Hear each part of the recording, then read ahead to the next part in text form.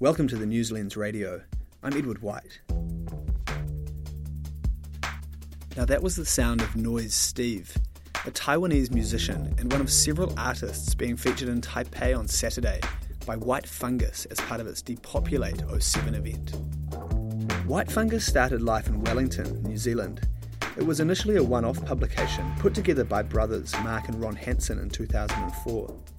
The first edition of the magazine was made in protest of an inner-city motorway being built through an area that was then home to a vibrant arts and creative community. As the story goes, Mark and Ron produced the magazine on a photocopier before wrapping it in Christmas paper and throwing it through the entrances of local businesses. 13 years later, White Fungus is now produced from Taichung on the western coast of central Taiwan, and it's part of a broader project spanning genres and geography. The magazine is sold in more than 20 countries, and the brothers, along with their wider team of collaborators, have curated shows and hosted events around the world. I caught up with Ron at their office in Taichung earlier this week, and started by asking him to describe the magazine and what someone can expect when they turn the pages. You know, it's a simple but difficult question to answer. One that we've been asked many times over the years. I mean, White Fungus is an arts magazine, but I would like to think it's an arts magazine like no other. There's a strong component of visual art and sound art, but we also mix in history, politics, comics, and, you know, we've published fashion before, and, you know, we try and reinvent it each time. And I guess, if anything, we want the audience to expect surprises, and we want that to be the main draw card. Can you talk a little bit about the content selection process? Because, as you say, every edition is so different, and you're kind of selecting from a world of different possibilities. So how do you decide what goes in? You know, it's a good question. Usually it starts off, there might be one or two articles that we really want to do, and we'll build it up around those. You know, although there's a lot of different kinds of content in the magazine, we don't really view it as eclectic, in that we think that there are a lot of connections between the material. They may not be obvious connections, but nonetheless you almost think of it as like a DJ mix, you know, that is going to hopefully take you somewhere, but there may be some ruptures along the way. But, you know, there's various artists that we keep track of over the years, and there are artists that we hope to include at some point when the right time comes. And we've got our different boxes we need to tick, I guess. I mean, you know, we want to have some New Zealand content in there, we want to have some Taiwanese content, we want to have some visual art content, and some experimental music content. And there are also our various contributors that we work with, and we want to see, well, what ideas do they have, what knowledge do they have, and then there's just stuff that comes in through our inbox, through social media, through our just daily sort of meanderings about the place, and we just try and tie it all together into some coherent form. So if you look at the latest edition that came out last year, this was White Fungus 15. That's right. What was the DJ set? How did it sound? Yeah, I think 15. I mean, 15 for me is a really satisfying issue, because it's the first issue where I personally didn't write anything. Now, in our 6th issue, this is going back, you know, more than 10 years, I wrote every article in the whole magazine. So that's the opposite extreme of it. So in this issue, there was nothing by me in there, and so that was kind of one, because I was too busy to contribute anything, but it was satisfying that we'd reached a point where we had enough contributors around the world that we could produce a good issue without a contribution by me. But yeah, where is it? The last one, it's quite, you know, it's quite smooth, I think, compared to some of our earlier issues were quite abrasive. but it's like a journey through the world. You know, I mean, in this issue, we stop in the Pacific. It is an article about these artists who were in the Pacific working in the 70s. There's an article on Hungary art. There's photography from Fiona Partington. It's just kind of a dark, meandering journey across the world. But you feel that someone picking it up, they'll see a connection between each piece, like between the photography and the articles and the I think it pulls you through. Yeah. It's pictures of intensity rather than specific subject matter. It's a feeling that you get, and there's just the visual elements, how they just build upon each other, and just color schemes, but it's not obvious in the way that most magazines would be like, okay, this is a magazine about surfing, or this is a magazine about hip hop, or that most magazines are built along demographic lines, whereas this is more like, well, what's this? And hopefully we turn the page and what's this and what's this, and just get slowly drawn into it. Is it a reflection of your and your brother Mark's sort of shared the things that you like? Is there ever anything in there that you wouldn't like to read, or you wouldn't want to go and see? I think it goes beyond what we like. I think that's the challenge, is we don't want it to be just about what we like. I mean, ultimately we do like everything we put in there, but maybe we didn't like it before, or hadn't even heard of it before. Like I hadn't, this piece on the Hungary art scene was initiated by one of our editors, Nicola Trezzi, he's the editor at large for Flash Art magazine, which is one of the big art magazines in the world. And he said, hey, why don't I get these guys to talk, and some well-known curators and art critics in Hungary, to talk about the current state of the Hungary art scene, and which is kind of alluding to how it goes on and during a pretty tough regime, not so different to America these days, I guess. But and so I'd never heard of any of these artists, but I was like, cool, sounds interesting to me. So I can't really say that's our taste when I'd never even heard of it.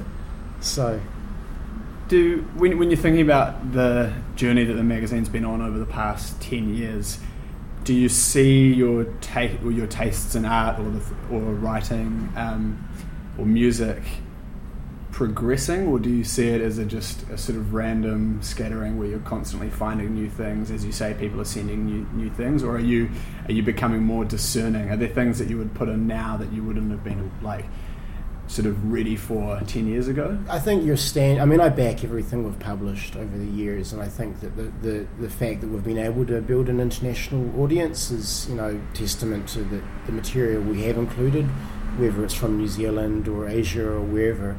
It has gained traction, but I think you do. Your standards get higher, and you've got more to draw upon, more to choose from, and and as I said, and that's partly why I wrote so much in the early days, because it was harder to find enough writers that really met our standards.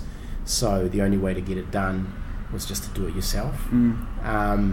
So I think, definitely. But we're interested into a lot of the same stuff, but it's just always, we're always looking to surprise ourselves. It's just building upon previous issues. When you say looking to surprise yourselves, I've heard you say this in previous interviews. What do you mean? Well, I'm into personal growth, and so I need to incorporate things into my own life, into my own thinking that I didn't know before. I want to be constantly uncomfortable. I mean, I guess that's why I chose to live in Taiwan, because when you get off your usual path, then you have accidents and you are forced to innovate, and you come up with new combinations of things rather than just sort of copying previous forms. And do you think that when you look at your audience, because you have readers across the, all over the world, more than your magazine's available, I think, in more than 20 countries, and you've exhibited and hosted events and things all around the world, is there I mean, how do you define your audience, if you can? Yeah, it's funny because we're not like a corporation or anything, so we don't have any market research. Yeah. So I guess we learn about it through the correspondence we get and the kinds of media coverage we get and the kinds of stores where it gets placed. It's, as I was sort of mentioning to you before when we were chatting before this interview, we've kind of got like a global cult niche audience all around the world, and those people tend to be people in the arts, arts professionals, students, designers, people in the creative industries. And then in Taiwan we've got more of a mainstream audience here, just because we've been so focused here and we've received a lot of media coverage, so we reached into all sorts. I mean, my brother Mark and I were doing a talk at a junior high school to a bunch of martial arts students last night. So we reach all sorts of different people. So there's kind of like two different audiences in a way, a broader audience in Taiwan and a more niche avant-garde audience around the world. I'd also say too, there's a real boom in independent magazines globally. It's there's like in London there's a store called Mag Culture, and they're also a blog, and they run seminars, and there's like a subscription service called Stack Magazines, and there's a real culture, so there's more people blogging about it, writing about it. There's the Stack on Monocle Radio. We've been interviewed there a couple times. So there's this independent magazines boom happening, and it's becoming an area of interest, and there's not too many from Asia or New Zealand, so we kind of reach a certain number of people just by virtue of being part of this boom, but representing some areas that aren't represented.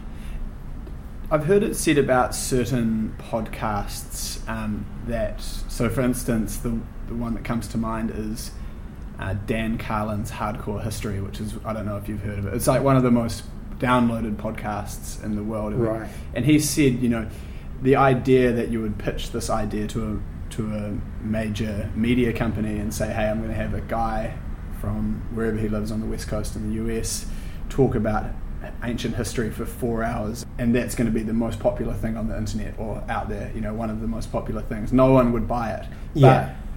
But the way he puts it is that there's just millions, if not more, people around the world that are interested in his niche.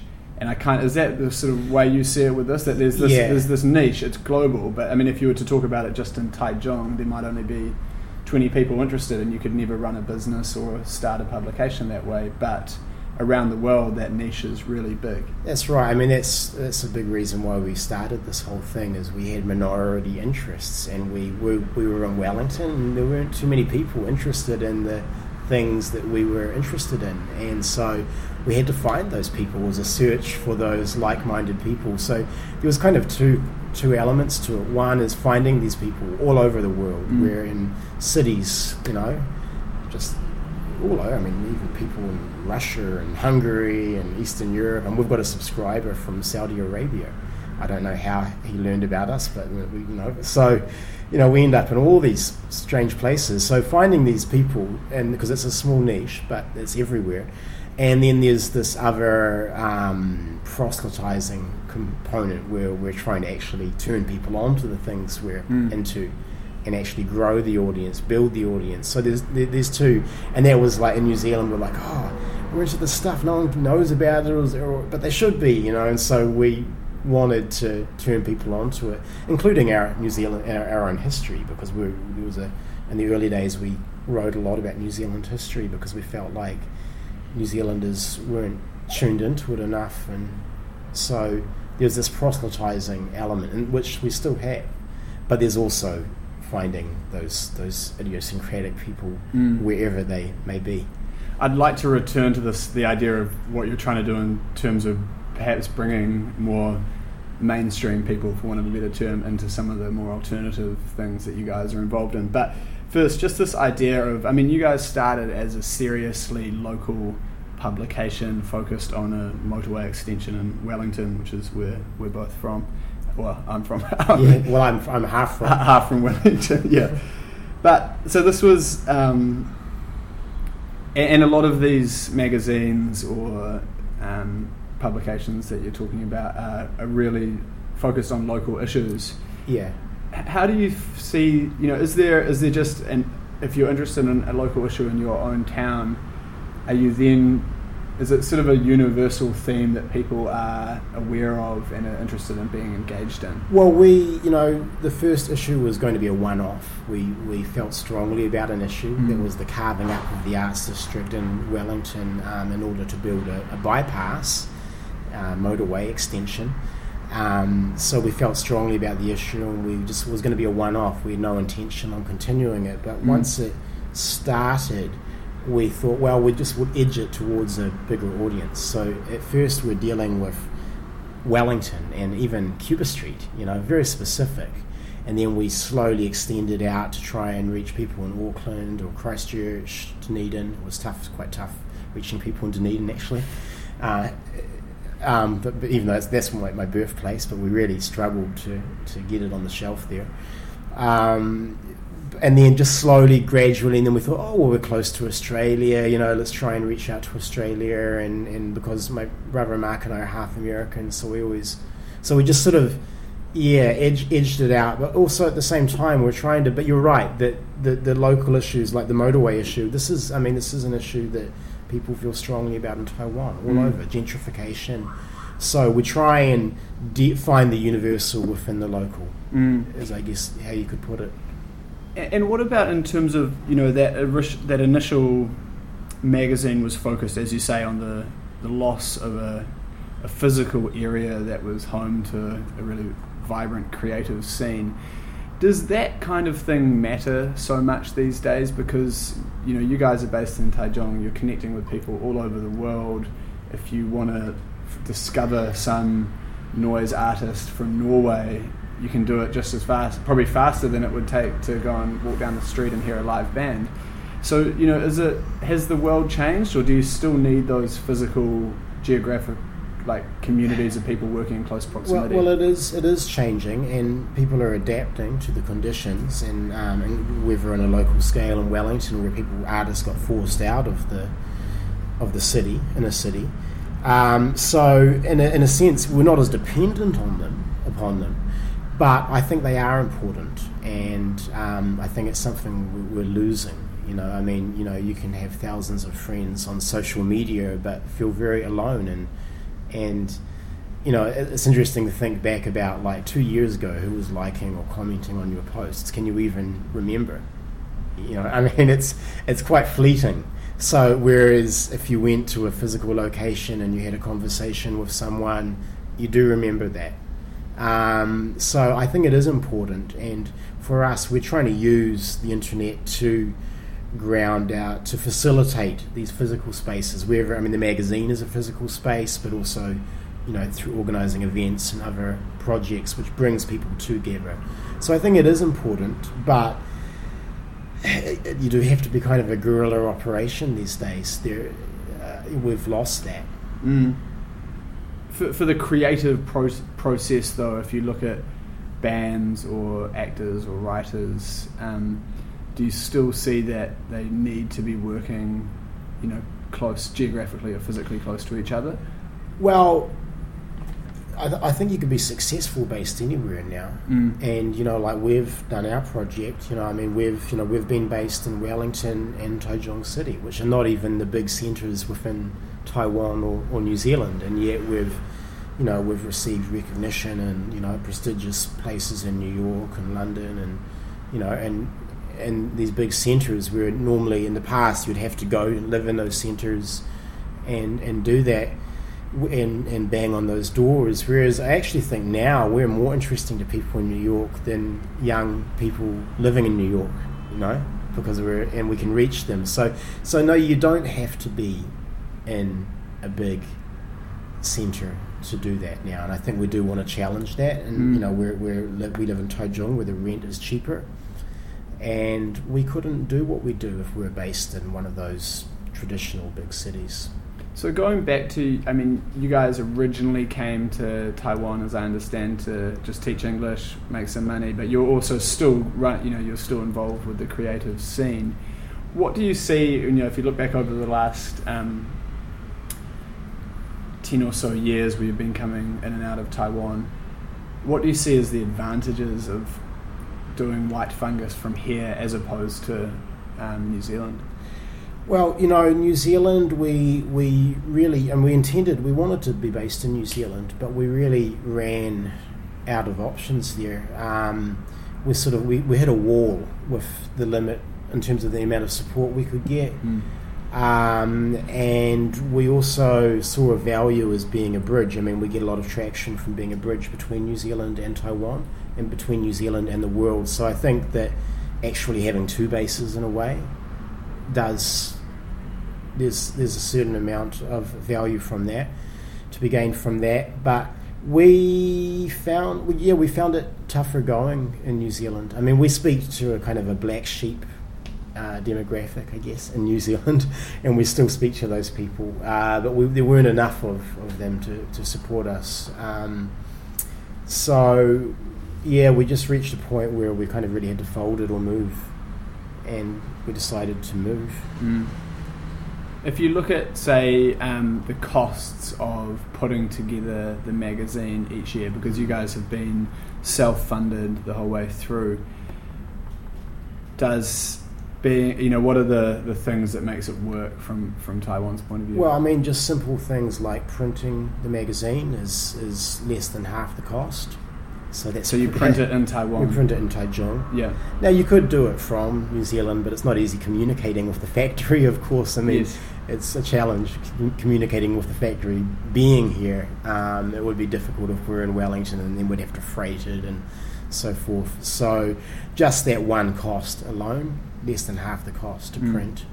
The rent here is probably less than half the cost as well. Yeah. Food is cheaper, and we're also, we're holding an event soon, and we're bringing an artist over from Tokyo. I mean, for us to bring an artist from Tokyo to New Zealand would really, we could do it, but it would be an endeavour, whereas, we're close to Hong Kong and Tokyo and even Beijing, so we can draw upon the region much more easily. So I think there's a variety of costs, and we've been able to make a living teaching at times through structured jobs and at times through private teaching. So there's the fact that we have a flexible way of making a living, and we've got a surplus which we can invest into the project, whereas if we're in New Zealand or most Western cities, we probably wouldn't have much of a surplus. So you guys are really active and really busy. It looks like it would be a full-time job, but then you've also been working as well. So what would like a normal week look like for you? Well, recently there have been times where I have done very little work, and recently I've been teaching full-time. Okay. But yeah, it's okay. Well, I start work at 8:30. And then I finish work at 5:30. Now I get little bits done during the day when I can. Don't tell my boss. There's little things. When I can. With your phone these days, it's not too hard. I'm quite good at multitasking. So whenever I get the chance, so I'll be in the playground watching the kids, sending an email to someone, some government official or whatever. Yeah. So it's a strange double life. But then at 5:30 we finish, and we usually reconvene around 7:30, and then we work on it until around midnight, or if there's a big project, 1 or 2 in the morning. Yeah. And then we have holidays. We'll work on it then, or just whenever we can. We just take every available moment, and we can do this now because we've got so many people to work with. So that's why, like as I mentioned, I didn't write anything for the previous issue. I don't have as much time to research or write, but we've got a lot of writers, and so we are more directing things. So I'm amazed that we actually have been able to do it. But we've worked really long hours. So you're pretty intensive, and we're the kind of people that that even when we're not working, we're working. You know, like maybe we're sitting around having a beer or a gin and tonic, and what are we talking about? Well, we're probably talking about our project, you know? Or when we meet with our friends, again, what are we talking about? So there's not much of a division between our recreational and social lives and our project. It kind of, everything's tied in. And even the teaching, like, there's a lot of crossover there. Like, you know, a lot of the skills we develop through teaching are applicable and vice versa. So I think we're better teachers because of this project, and we're better at doing this project because of the communication skills we've developed through teaching. Would you recommend Taiwan for people, say if you're in a band or you're into developing a startup tech project or something like that? I mean, everyone's going to have different circumstances, but as a general principle, is Taiwan the sort of place where you can just earn that little bit of extra money, that you don't have to work quite as much, and you've got a bit more space, whether it's financial or space in terms of the amount of time that you might not otherwise have to focus on a project that's might be creative or it might be a business, but there's sort of no guaranteed income from it? I think so. I think that, yeah, there's that little bit of flexibility. In terms of an arts project, there's a lot of funding here for the arts, and that's been significant. We haven't drawn upon it directly as much, but often we've, like, for example, we held an event in Berlin, and we invited 3 Taiwanese artists to come over, and so they got funding from the Taiwanese government. So there's funding here. There's an openness, and also Taiwan is not yet defined. So I think there's some flexibility about the way it develops. There's a desire to interact with foreigners. So I think if you're doing some kind of innovative project and you don't see a way forward for yourself wherever you're based, then you have to, why not try it? Why not? Yeah, it's worked for us anyway. Do you think that, like, a lot of people would just find the language barrier too difficult? And I guess in the commercial space, I could think of a few examples where people have tried to set things up here. You know, it might be as simple as a coffee shop selling kind of Western style food or something that hasn't quite, you know, they've ended up folding. And I've heard of an artist recently, that a French guy that came here, set up a shop in Taipei, and he couldn't make it work. You know, just couldn't get local people interested. But you guys have been, I mean, even though you're sold in lots of other places around the world and you're not dependent on the Taiwan market, you have been successful on becoming, what would be the term? You've become sort of a little bit popular here with Taiwanese people. You're not reliant on an expats community or anything. What's been the key for you in that regard? Well, I think the biggest thing is we work with locals and we give locals opportunities. It's not just about, hey, this is our stuff, why don't you consume it? It's like, hey, here's your stuff and here's some other stuff as well. And, you know, the thing that's really worked for us here is that, you know, Taiwan is not very well known around the world. You know, there's political reasons for that. Taiwan isn't officially recognised as a country. So when I'm in New Zealand, people don't seem to be able to distinguish between Taiwan and Thailand. You know, I guess it's got Thai. So, you know, I mean, and that's true in a lot of places. So the fact that we're actually helping to get the name Taiwan out there and is something, being in quasi-ambassadors for Taiwan has been a real selling point. So if you want to get something going here, I think the key is you've got to get local buy-in. And like if I had a cafe here, I would get local artists to perform or put their photographs or their paintings on the wall. Or you've got to get people involved. What about the language aspect though? Because I know that some of the work you guys have done, you've sort of had English copy or English text, and then on the same page or the page over you'll have you know, traditional Chinese characters. That would seem to be something that could be a little bit risky. It would be, as on the one hand, that obviously helps you engage with the local audience, but does it sort of put off other people? Well, that's interesting. I mean, we wanted to make White Fungus a bilingual publication, and so we were making steps towards that. So we started working with translators, and then we got offered a distribution deal, a global distribution deal through White Circ in London, and it's a big company that distributes Dazed and Confused and Another Magazine and some of those titles. And they didn't want us to do it as a bilingual publication. They said there were different markets that wouldn't accept it. Like, for example, in Japan, they wouldn't put a bilingual English-Chinese magazine on the shelf. And the other factor is that you need twice as many pages. So it's expensive. So we decided to make White Fungus just an English-only magazine, but then start a smaller magazine which is bilingual, which is called The Subconscious Restaurant. So we're kind of operating on two levels. Now, the White Fungus is not that easy for most people to actually read it, because even if English is your first language, it's a challenging read even for native English speakers.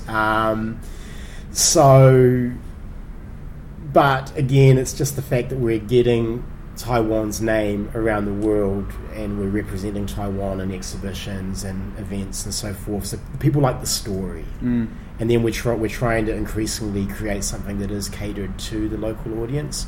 Now, when we do promotion, we try and often make posts on social media in Chinese and in English. So we work with a lot of translators. In terms of just practical aspects, my brother Mark's Chinese is better than mine, but we both get by. Yeah. We can get by on a practical sense. We have, at the moment, my Chinese is really bad because I haven't had many chances to practice, so I'm very rusty because I've been teaching all day. And then when it was in better shape, I have done some interviews in the media, but I'd need the questions beforehand so I could think about them a little bit.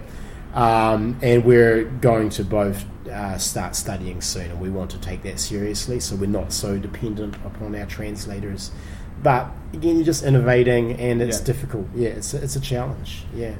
You guys are really into noise music. Yes. Before going any further, what's your definition when you're asked by an annoying journalist to describe it? Noise is an interesting concept, because in a way it's what our ears reject. It's what's outside of the system of representation that we're accustomed to.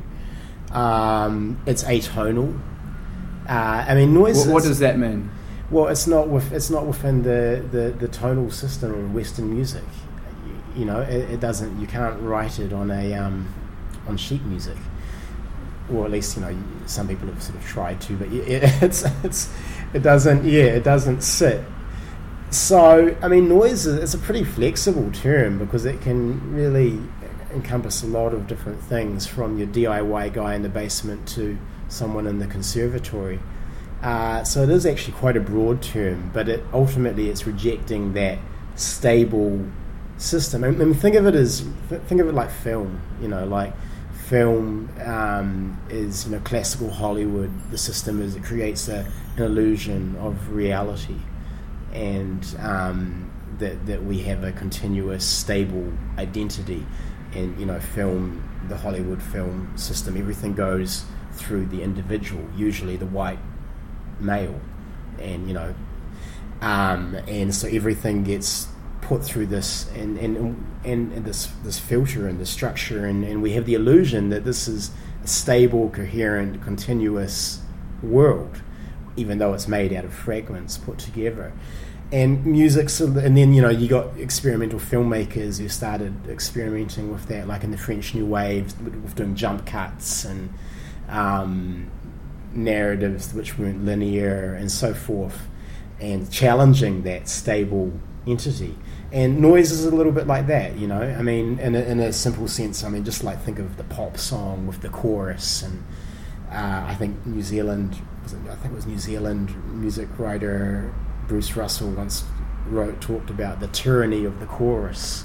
There are many different ways we can organise our emotions and our palettes, and so noise is a challenge to those conventional forms which we assume are natural, and they're not natural. They're conditioned. We're taught them from a very young age, and they're not natural. So noise is dealing with sounds and forms that are rejected, just as how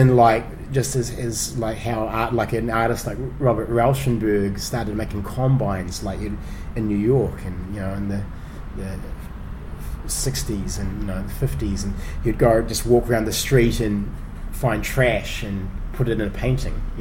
Noise is a little bit like that too. It's finding those discarded forms and looking for things that we've overlooked. How does one get into noise music? I guess if I can be so bold as to venture, it might be that you get really into electronic music, and then you sort of get bored of the pop aspect to, or as you said, the chorus or anything that's kind of conventional, and if you take out the more extreme elements of an electronic music song and then put that back together, you're kind of maybe getting closer to it. But that's quite a journey for someone to go through. I mean, how does an average punter off the street, when they come to one of your shows, a noise show, how do they approach it? Well, I can talk about how did I get into it, and then Sure. The average punter, and I guess what we're hoping to achieve. Now, for me, myself, because I didn't grow up with this, I grew up in a mainstream family that watched Hollywood movies, listened to the Beach Boys, and so forth. And yet, even within that, there was always the seeds of it. Like, for example, I listened to the White Album as a kid.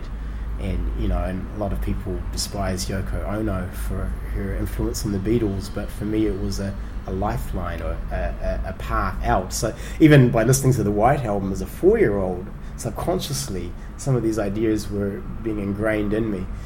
Now, I guess there were two ways. We got into electronic dance music and techno music, and so there was that led to it. And then that led to getting into more like stuff like Steve Reich, or even in the earlier days Philip Glass or Terry Riley, or minimalist. And then, and on the other path was Sonic Youth. As I sort of was into rock music, and then I started getting into Sonic Youth, and they have noise elements in their music, and they. So they're kind of leaping off points. Now, not everyone has the time to go through that full journey that we've been through, but I would like to think that, we're trying to, noise artists in the past have been kind of geeky bedroom artists, a bit nerdy. We're trying to actually say it doesn't have to be. That can be kind of edgy. It can be fashionable even. So we mix in other elements of performance art and even fashion. We don't market it.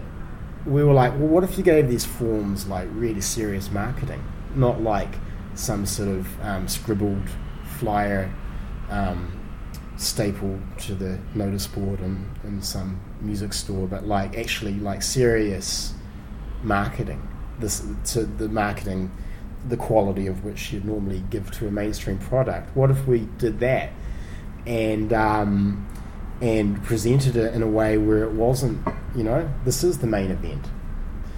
And so if you just create that excitement, and then you draw people in, and then if there's a crowd, they just get caught up in the excitement, and then hopefully their ears slowly become accustomed to it, because it's a language. It's just like, I say to it, if you don't know Chinese and you're in a room full of people speaking Chinese, that's noise.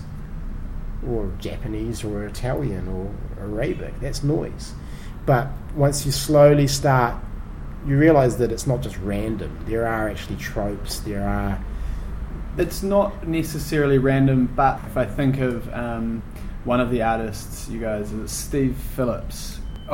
Dave Phillips. Dave Phillips. Yes. Yeah. So, but I mean, he puts hardcore, abrasive sound or noise, and then uses this is kind of like screaming or animals going through, animal cruelty, and then videos that are kind of accompanying it that are equally disturbing. And I just can't see that. I just wonder how you try and get someone into that when they're accustomed to listening to Miley Cyrus. Well, the bridge from Miley Cyrus to Dave Phillips might be a bit much. But there I think of it more like the metal scene, or the indie scene, or the techno scene, or the art scene. Now Dave Phillips was probably one of the more challenging artists we've had to introduce. But again, I guess in that instance you have other artists that aren't as abrasive, that pull in the crowd. Yes. And then you bang, slam them with this other stuff, and then they're kind of shocked, and that becomes a thrill in itself. And if they hate it and they're talking about it, then that's great too. But this brings us to the point that I was sort of what you alluded to earlier around, you guys don't want to be fringe. You see what you do, if I'm getting this right, you see the things that you do and the things that you create as what people should be liking. I'm assuming that there's a little bit of distaste there for mainstream culture and the kind of any old thing that people will listen to or read or watch. You guys are trying to bring people into perhaps a higher culture, for want of a better term. How difficult is that process? You talked about just doing a really good marketing campaign. What other things do you do to bring people across? Well, it's extremely difficult.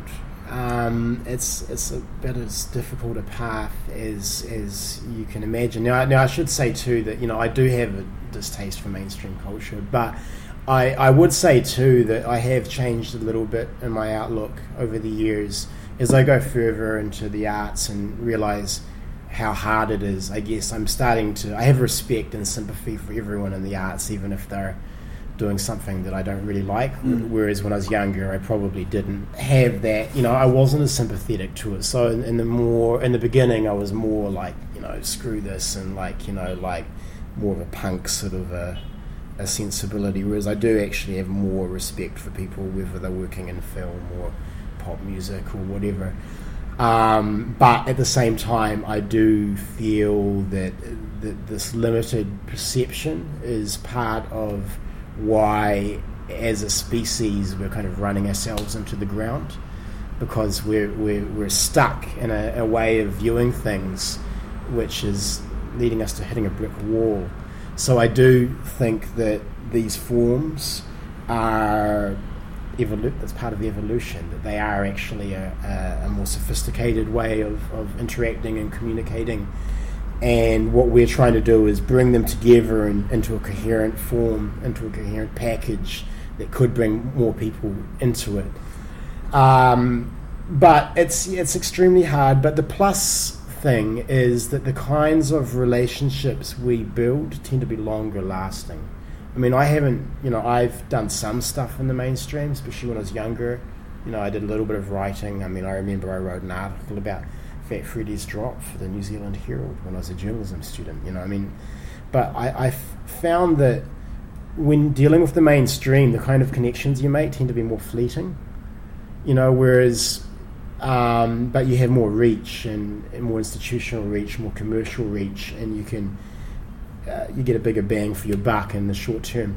But the kinds of relationships that we build with other artists and with our audience tend to be more longer lasting, so there's an accumulation over time, and I think that eventually it accumulates to the point where it starts to become sufficient in terms of quantity.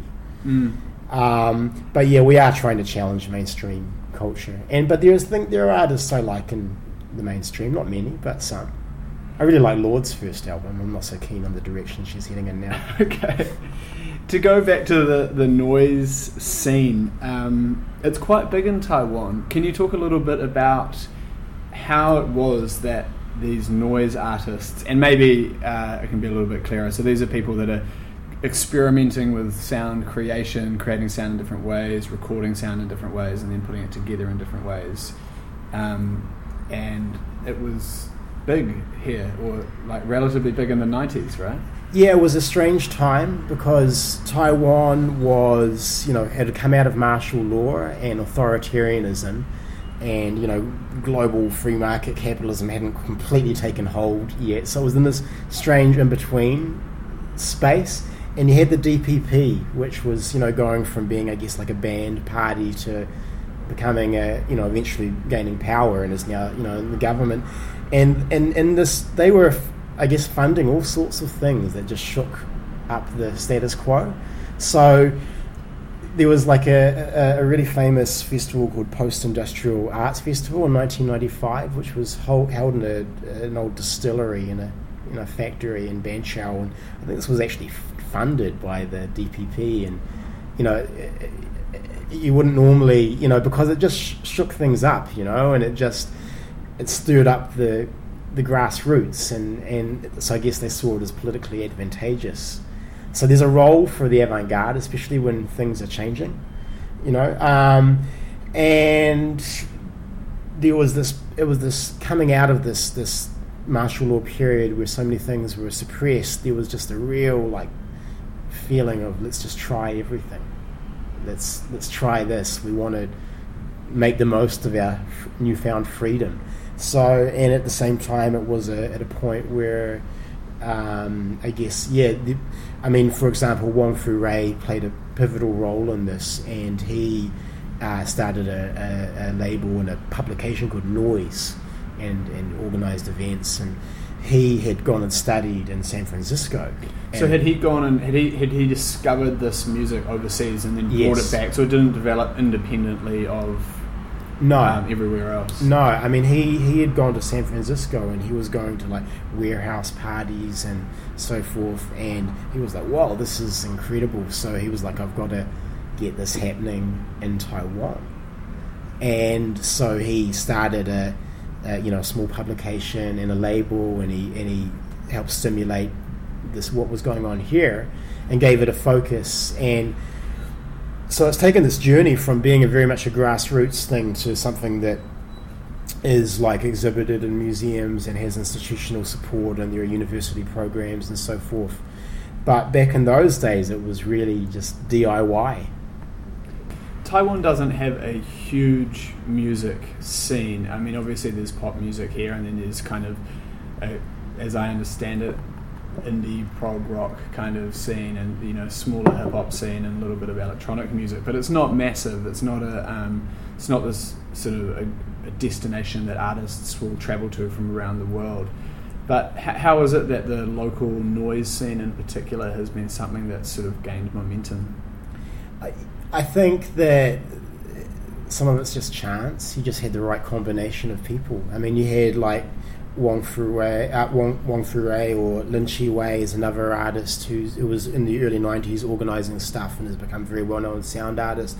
You had some who were really organising stuff, and then you had Lacking Sound Festival, organising events. They were associated with the university, Candela Records, and then we came along and we were kind of an X factor within it, because we were doing this in New Zealand, but really, struggling to gain traction with it. And we came here, and it was already kind of fertile terrain, and we became kind of an X factor, I think.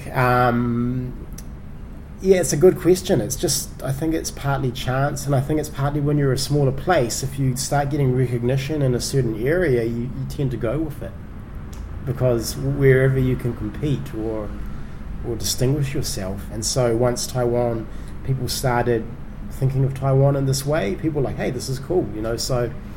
Do you think there is an aspect in Taiwan where people aren't exposed to much alternative culture, and so when they get a taste of it, it's something that's quite new and appealing?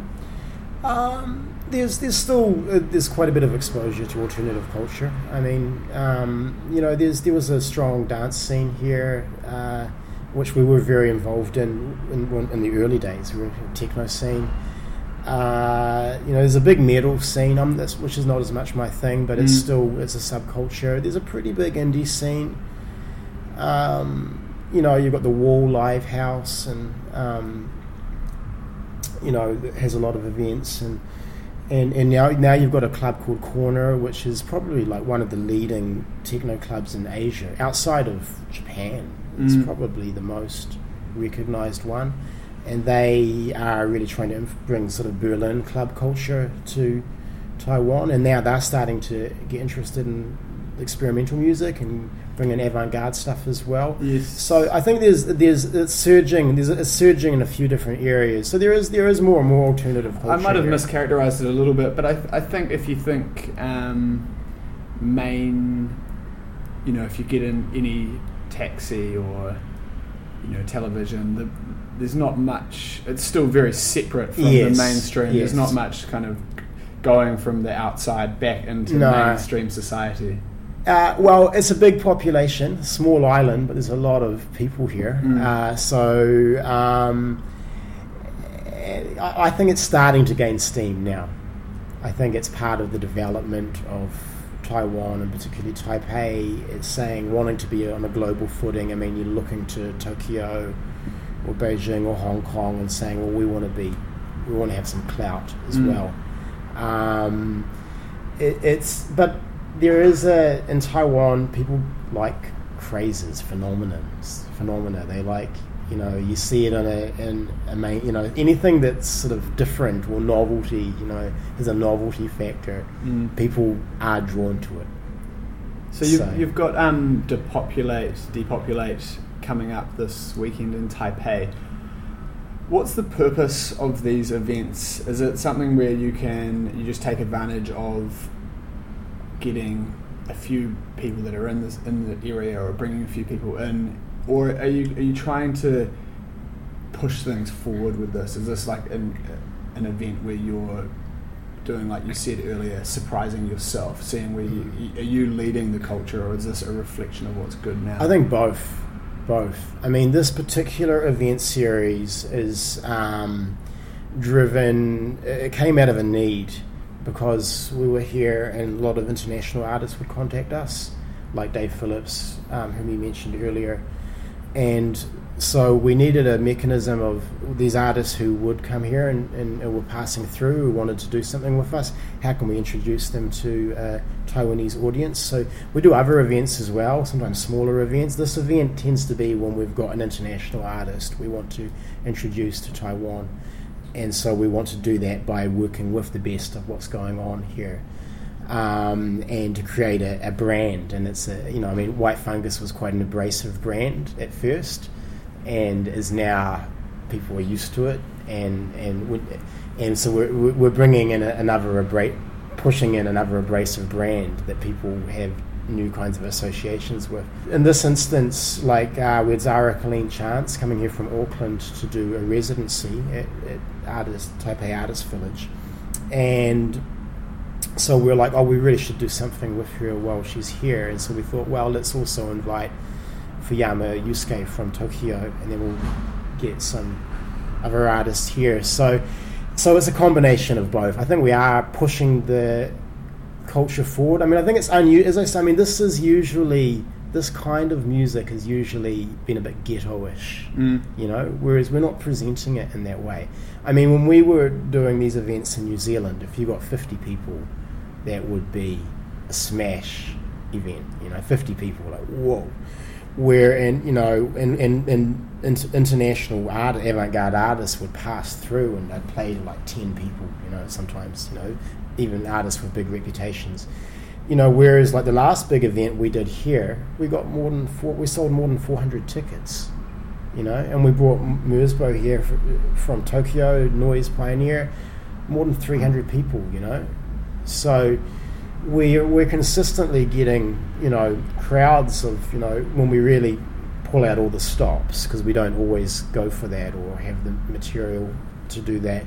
But, we're getting, big crowds which you wouldn't normally associate with this kind of music. And I think that we're doing, like with the last event, we worked with the techno scene, so we mixed in techno and the dance scene with avant-garde art, because we've always felt like the avant-garde, they need to learn how to have more fun, party a little more, like just, get a bit more physical, whereas the dance club scene for us wasn't intellectual enough, it was too hedonistic. So we're kind of like drawing elements from both, like, okay, the dance scene, they know how to have fun, they know how to hype it up, they, there's fashion. There's, whereas we like the challenging nature of the avant-garde and the intellectual side. So we like, if you mix it in, then you sort of influence both areas. And so some of the noise artists start working with beats more, or start drawing in some of that, and then we expose some of that dance crowd to something a bit more challenging, and that leads outwards from it. So, and I think another element has been the fact that we're a magazine. If you're going to a magazine event, it's more exciting, and it brings in people from the design community who are interested in it, just from the element of what we do in print. So we're able to bring people into this arena that wouldn't normally go there. So I think it's quite unusual, and even in cities like New York or Berlin, where they do have established audiences, it's tough to get audiences of this size for this kind of work. So I think that's something that we're doing here, and we're trying to say to Taiwan, hey, this is unusual, this is innovative, be proud of this, because people are starting to think, I want to come to Taiwan and check this out. Is there a balance between being popular and being successful and getting 300 or 400 people through the door, and then is there a counter sort of issue that you're thinking maybe we're not being progressive enough, maybe are we selling out, or are we becoming too approachable? Well, I think that we're challenging enough that doesn't happen. I mean, since we started, we've had a lot of media coverage in Taiwan, and we've reached a lot of people through the media here, probably hundreds of thousands of people, and yet we don't have hundreds of thousands of people turning up to our events. So if we reach, although a lot of people will engage with us on different levels, whether it's just the social media or the website or the print or some of the other auxiliary events or projects, or we do a lot of talks or whatever. So there's different ways they can engage with it. But I think there's just a filter. That's why we deliberately make it quite difficult. So even though we are more popular, it's challenging. Is it just, again, to go back to that thing of you're able to get into that niche, and it's quite a big niche if you spread it out around the globe? Yeah. Well, I mean, it's unusual. In Taiwan, we're definitely bringing people. People are coming to our events that have never even heard of this stuff, and that's unusual, and that's what we want. But they'll still be the more adventurous people. So I'm not really worried about it. If we can be, as long as we're not compromising. I mean, we are. We do reach out. I mean. My brother's girlfriend, Mark's girlfriend, Johnny, who is part of our project and designs the magazine, and she comes from a background of fashion design, and she was doing design for Milk magazine in Taiwan, and so having her come in has been a real influence on us, the magazine and the promotion, the posters, the flyers, and so we've mixed in all this avant-garde stuff with slick fashion design, and quite different from throwing your publication through shop windows. Quite different. But that throwing that there's a story in that too. I think there's a story. We've got a story. So I think that hooks a lot of people in. But so far, I don't feel so we have tried to reach out, and we do want to influence mainstream culture if we can. But so far, we haven't had that problem. But I think if it happened, if we did an event and it became too popular and it became diluted, I think our natural impulse would be to just do something really hardcore and that would get the filter. We're quite good at driving people out of a room. Yeah. So we've done it before. But the White Fungus has been successful, even despite your efforts otherwise, perhaps over the years. And you're now distributed around the world. Your magazine can be bought at the Met in New York. Is that right? Well, it's at MoMA PS1. They sell it, and it's been exhibited at MoMA, Museum of Modern Art, and we don't even know everywhere. It's it's been sold at the ICA in London. And personally, how close are you to be able to stop teaching and be able to? I know you guys are going off to study Chinese soon, full time. But are you nearly at the point that this could be your full time business now after 10? How many years? 12, 14 years running it? 13 years. It's getting closer. It's not going to be as simple as like. And if you look at, because as I mentioned earlier, there's an independent magazine boom.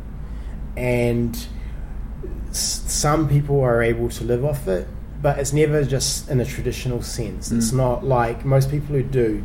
It's not like they live off strictly like off selling magazines or even off selling advertising. The magazine is a component in what they do. So some people have a design studio, and the magazine is like the sort of the face of it. For us, we're getting closer to doing it a combination of things, like commissions, because we get commissions to make other publications sometimes. The events are getting bigger, and there's more sponsorship potential there, whether through the government or maybe commercial sponsorship. We're starting to get commercial interest, like from advertising agencies in terms of the magazine. I don't know if that's going to work or whether we can make it work. But there's also the teaching is quite serious for us. We do storytelling, and I think we want to actually develop the education independently as well. I think that's going to be part of it. And we have an interesting situation where the two are feeding into each other. Like we were on television recently through the magazine on Formosa Television. They did a segment on us, and that was just nuts in terms of our students and the students' parents. They just went crazy over that. So it's great for our profile as teachers. And then so I think that we are getting closer to being able to live independently through a combination of different things. And we're interested in creating teaching materials and actually using our experience in publishing and our experience in teaching to actually design, So I think we're going to get there, but it's not going to be like in the past where it was like, oh yeah, I had a magazine and I lived off the magazine in a straightforward sense. The magazine is best for our profile and for our skills that we develop and our network. And I think we're increasingly finding ways to gain revenue, and it is drawing in more revenue. And we've got stuff coming up, like we've got an exhibition we're going to be part of coming in from Independent Curators International in New York. It's called Publishing Against the Grain, and they've selected art publications from around the world, and this is going to tour the world for 3 years. It's going to go everywhere, and we're starting to get paid fees for this kind of stuff. Not huge fees, but it adds up. A bit of money here, a bit of money there. So I think that we are getting closer to being able to live as an independent business that has a number of different sort of strains of revenue. Ron, thanks so much for your time. Thank you. Cheers. Thanks again to Noise Steve for the music for today's show. And thank you for listening to this edition of the Newslands Radio.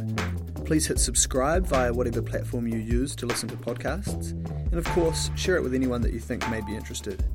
For daily news, opinion and analysis on Asia, please check out the Newslands International website and sign up for our daily email newsletter.